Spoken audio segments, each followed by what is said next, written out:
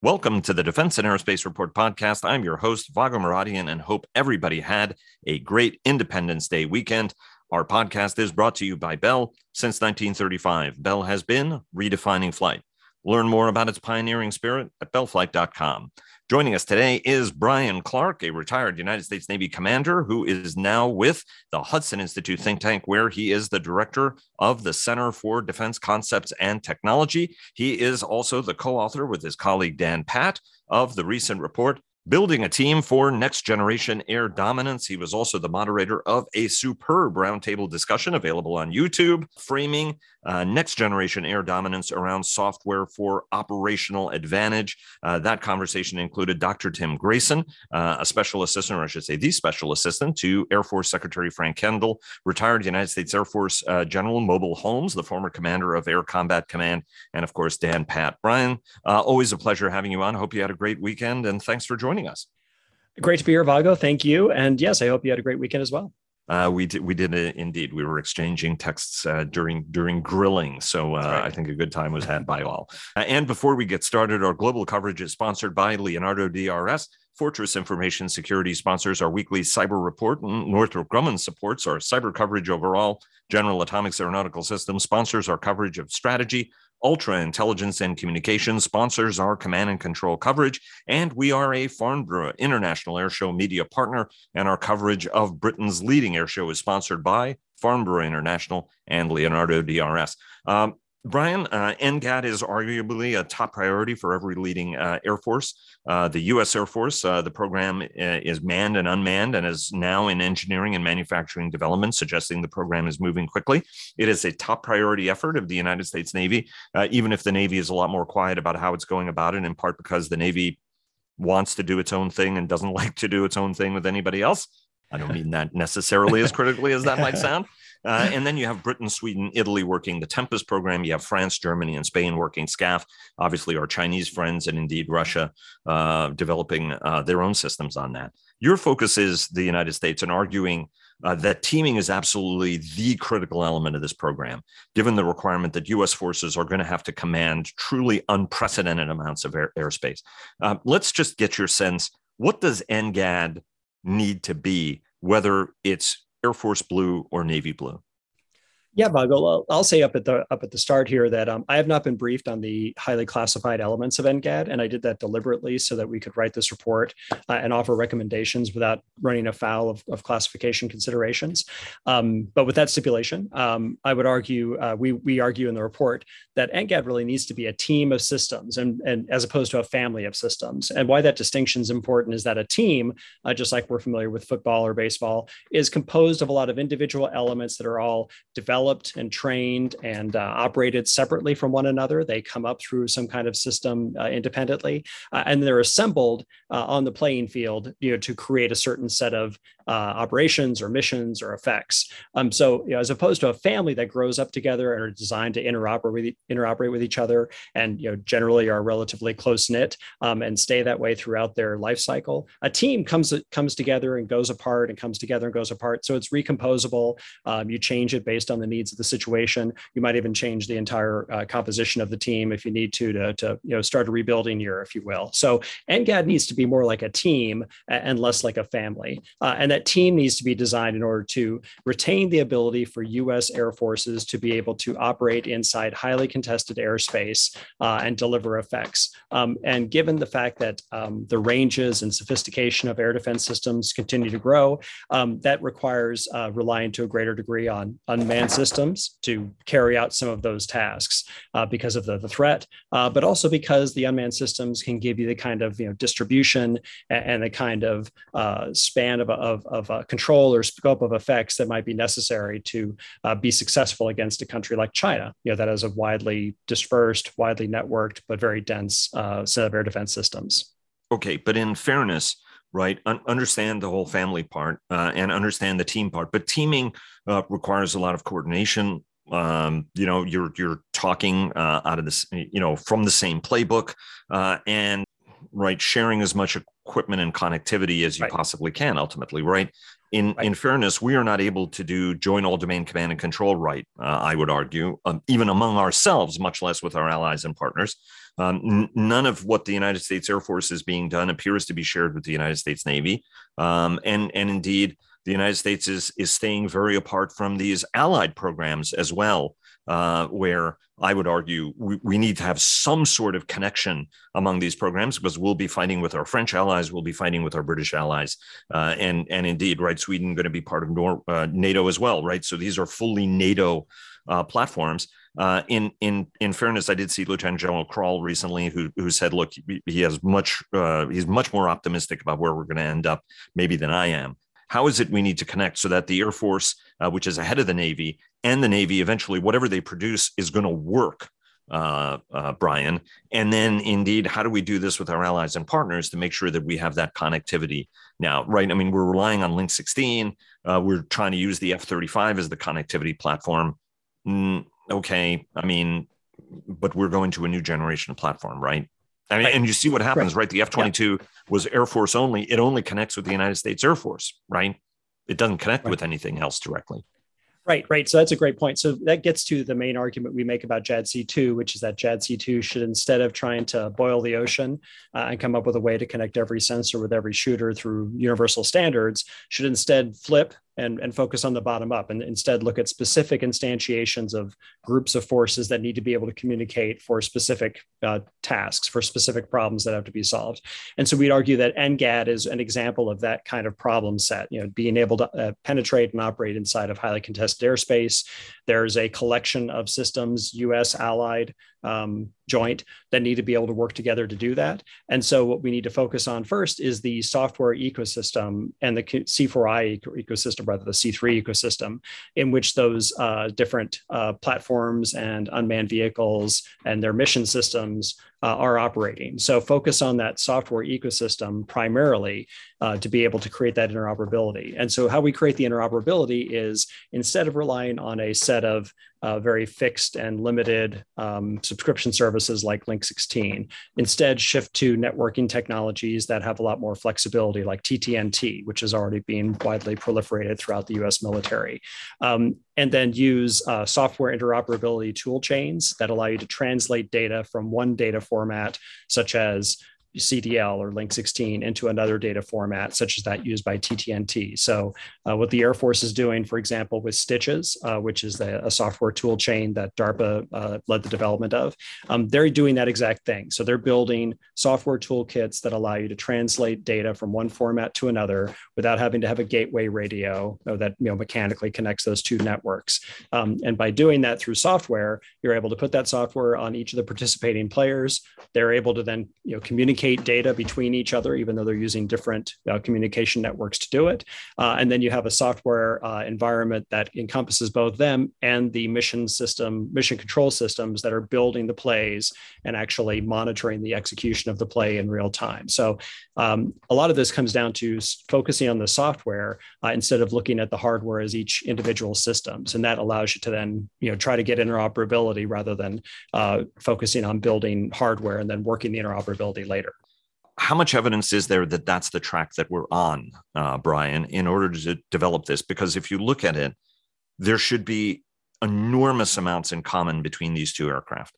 They can share engines, they can send sensors, they can share radars, they can share comms gear, they can share engines, they can indeed even share at the actuator level or the wiring harness level, right? I mean, I think in this day and age, we should be doing everything to reduce our logistics and sustainability costs, even though, everybody likes to do things differently because they like to do things differently. So I guess it's a two-part question. How much of what we're doing now puts us on the track that you say we need to be on to make sure that this thing is a success? And then the follow-up question to that is, what's the case to be made for as much commonality between these jets, whether one has a tail hook and the other one does not? Great question on, are we on the track to achieve that sort of interoperability? So the software kind of centric view of NGAD is, I would argue, the way that the Air Force has been pursuing the B-21. So if you talk to people working the B-21 program over at Northrop Grumman, for example, they'll say that we are fundamentally starting with the software, and the software is further along on this program than the hardware, and that the software environment is going to be developed and that the hardware is going to operate within it. In a lot of ways, it's like what we see in the commercial world, where you've got iOS, you've got Android, and then you've got hardware that operates in that environment and uses a series of APIs to interact with the outside world within that software environment. So a lot of ways, I'm arguing that the same thing needs to be happening with NGAD, where we have this software environment that has the mission systems operate in, and then those mission systems live on some platform, and that platform may be an unmanned vehicle that's part of the team of NGAD, or it could be on the manned platform that everybody focuses on for NGAD, or it could be on some external non-NGAD related unmanned vehicle or system such as Tempest. So the mission systems are what actually are connecting the different pieces of NGAD, because it's not the airplane that talks to another airplane, it's actually a radio on the airplane that talks to another airplane, or it's the radar on the airplane that's interacting with the environment. So the key is to get these mission systems to be able to talk to one another, and they do it via this software environment. And it's a lot like what we see in the commercial world. And then when you look at the idea of commonality, if we start focusing on the mission systems and the software as being the main areas where the NGAD participants are actually interacting with one another, the hardware behind that can be, to some degree, as you said, common between different elements. The Navy's version of the NGAD manned fighter can have a lot of commonality with the Air Force's manned NGAD fighter, because but fundamentally, they have to do the same mission, right? They have to do relatively long range, relatively stealthy. They have to be able to carry the mission systems necessary for them to operate in this highly contested area and deliver effects. And they've got to carry weapons. So I think in a lot of ways that you could commodify the unmanned vehicles, the Skyborg, the Golden Horde systems that are going to be the unmanned component of NGAD.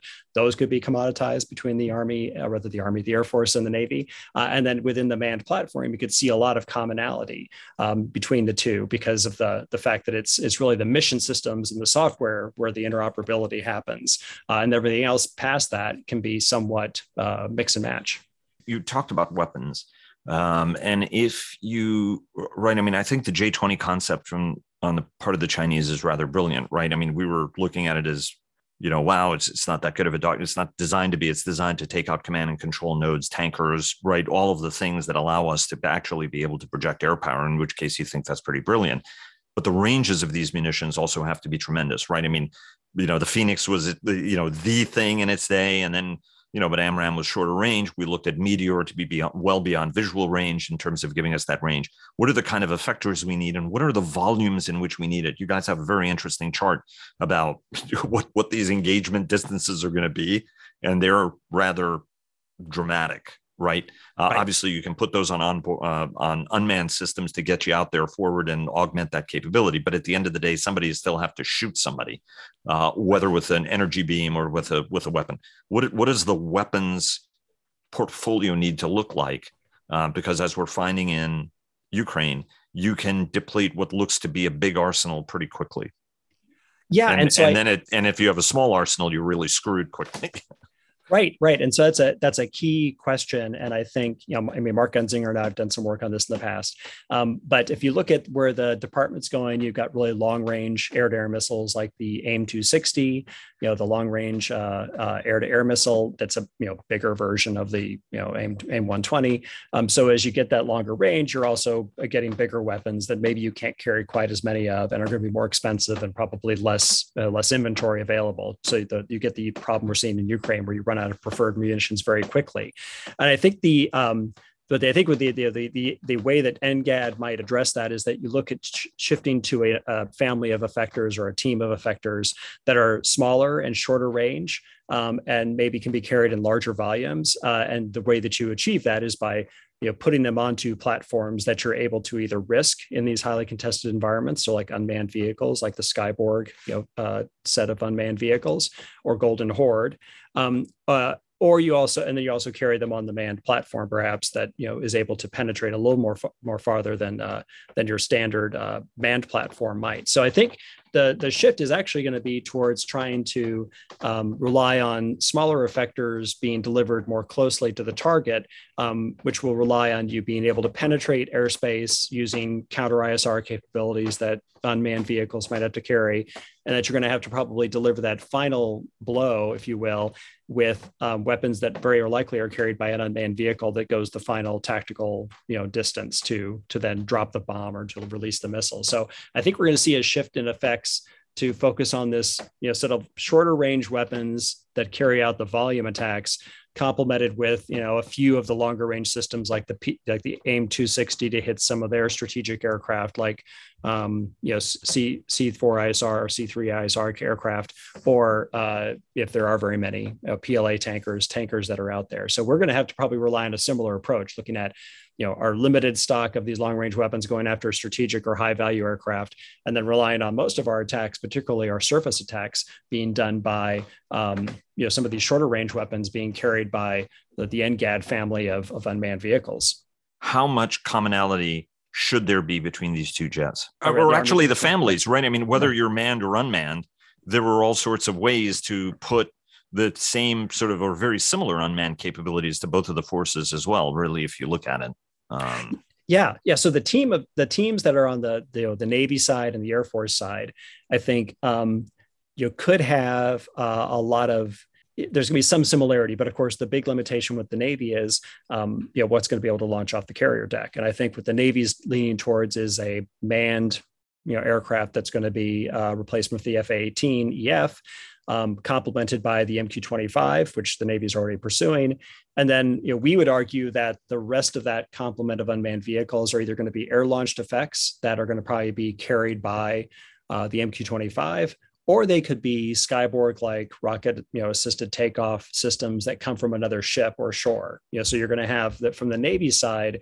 You're going to probably have to look at using aircraft coming off of the carrier deck, but also aircraft that come off of other ships or from shore as your NGAD team of systems. So they're going to be coming together from multiple locations. Now, from the Air Force side, it may be very similar actually, because you could envision a situation where the NGAD team of the manned fighter platform along with the unmanned vehicles are going to come from different locations because they might have different ranges. That small Golden Horde type unmanned vehicle is going to be delivered by another aircraft. So that might be delivered by a B-21 or by a not maybe a B-52. Those Golden Horde aircraft then make it in, your Skyborg type larger unmanned vehicles might come from some other location via rocket assisted takeoff, runway independent. And then your manned fighters might be coming from, a third location. So I could see in both situations, you're probably launching aircraft from multiple locations that would then, combine to form a team as they go down range, which means that in a lot of ways they could have similar complements of systems. I think except for the MQ-25, I think they're going to be pursuing a similar team. It's just going to be the basing and logistics arrangements for them are going to be slightly different. There is considerable speculation on who is the winning NGAD contractor, right? I mean, once the announcement was made that the program is in EMD, in engineering and manufacturing development, there obviously had to be a winner. And Air Force Secretary Kendall, it prompted him to suggest that, that it's not fair to say that they don't have a winner. He said that there will be competition. And one way to look at that is that the United States Air Force, for example, is the prime contractor of the platform, right? There's an airframer, there's an unmanned provider. They selected the power plant, right? A much more traditional acquisition model, in which case the United States Air Force is in the driver's seat and makes those determinations. Hey, Northrop, you can deliver. I'm not busting on Northrop, right? But a prominent example of it is on the F-35. The DAS system was not working, and Raytheon ended up, it was recompeted, and Raytheon ended up winning it. What do we know about where this program is, how it's functioning, and how it can? Because there are those who argue, and Richard Abulafia, I think, on our weekend podcast a couple of weeks ago said, look, it's kind of an inefficient way of having two or multiple contractors here in the EMD phase of it. Yes, but I mean, I go back to what the secretary said, and he said, that there will be competition. It doesn't necessarily, right? It was an interesting way of answering the question. Anyway, what do you make of that statement and how the Air Force is going about executing this from what you can tell. Right. And so if you look at our report, actually the last graphic, and it describes, our proposed approach, for acquisition of NGAD, which takes the Air Force model, because right now NGAD is being pursued by the same PEO that manages the manned aircraft portfolio, including some, legacy or existing aircraft. So that one PEO is spread pretty thin, right? They're having to manage this NGAD program as well as a bunch of existing programs. And then you've got, PEOs for weapons that own some unmanned systems. And then you've got another PEO that owns some other unmanned systems. So the PEO arrangement's a little bit, we think, kind of not arranged properly to, get the synergy or get the effort be concentrated on NGAD. But aside from that, we were arguing that under a new PEO NGAD, that the Air Force should separately organize system program offices or SPOs for the software environment, for the unmanned systems associated with NGAD, for the NGAD manned fighter aircraft, and then for the weapons, which that could be the existing PEO weapons. So we were arguing essentially this approach that the Air Force then becomes the integrator, or at least manages the integration between the different providers of software, unmanned vehicles, weapons, and the manned platform. That seems to be where the Air Force is gravitating toward. And I think the experience they've had with B-21 helps support this argument that the Air Force can manage this integration process, because the Air Force doesn't have to be the integrator per se, because just like in the commercial world, the Air Force can drive integration between the providers of different systems by forcing them through integration gauntlets, by forcing them to undertake sprints with the software developer. So the Air Force doesn't have to do the integration. The Air Force manages the integration that's being undertaken by the system program offices and their vendors underneath them. And that would be how a commercial company does it. They don't actually do the integration. They force the equipment providers to then integrate their systems and ensure they work together through a set of gauntlets that the vendor, that the customer sets up. So in this case, the customer, the Air Force, would set up a series of integration gauntlets. And I think that seems to me where the Air Force might be going, based on Kendall's remarks that say there's going to be competition, but doesn't imply that there's like multiple providers of the manned NGAD platform. I think the competition might reside in the areas between these different elements of the NGAD team, so that the team members of the manned platform, the software provider, the unmanned vehicles, those are all probably different vendors, and there might be multiple vendors for the software environment. So you can get a great degree of competition, and then the Air Force would then manage that integration process by forcing them through integration gauntlets. This all works well if you have open architectures, right? So that you can I hate to use the term plug and play, but unplug somebody and plug somebody else in if you need to make that change, as opposed, and do it in a little bit of more of a federated way, in a sense. But that's where for example, the 350th Spectrum Warfare Wing that's been doing stitches. That's what they're doing is so important, because it's open architecture in that things will have to be able to theoretically work with one another. But a lot of cases, what you do to make something work with something else is you build a software patch that allows it to communicate with something else. You in the commercial world, you do these plug fests, right? So you say, okay, everybody bring all your stuff in that's supposed to work with this piece of gear. We're going to plug everything into plug in everything else and see what works and what doesn't work. And we're going to have to build software patches for those things that didn't work.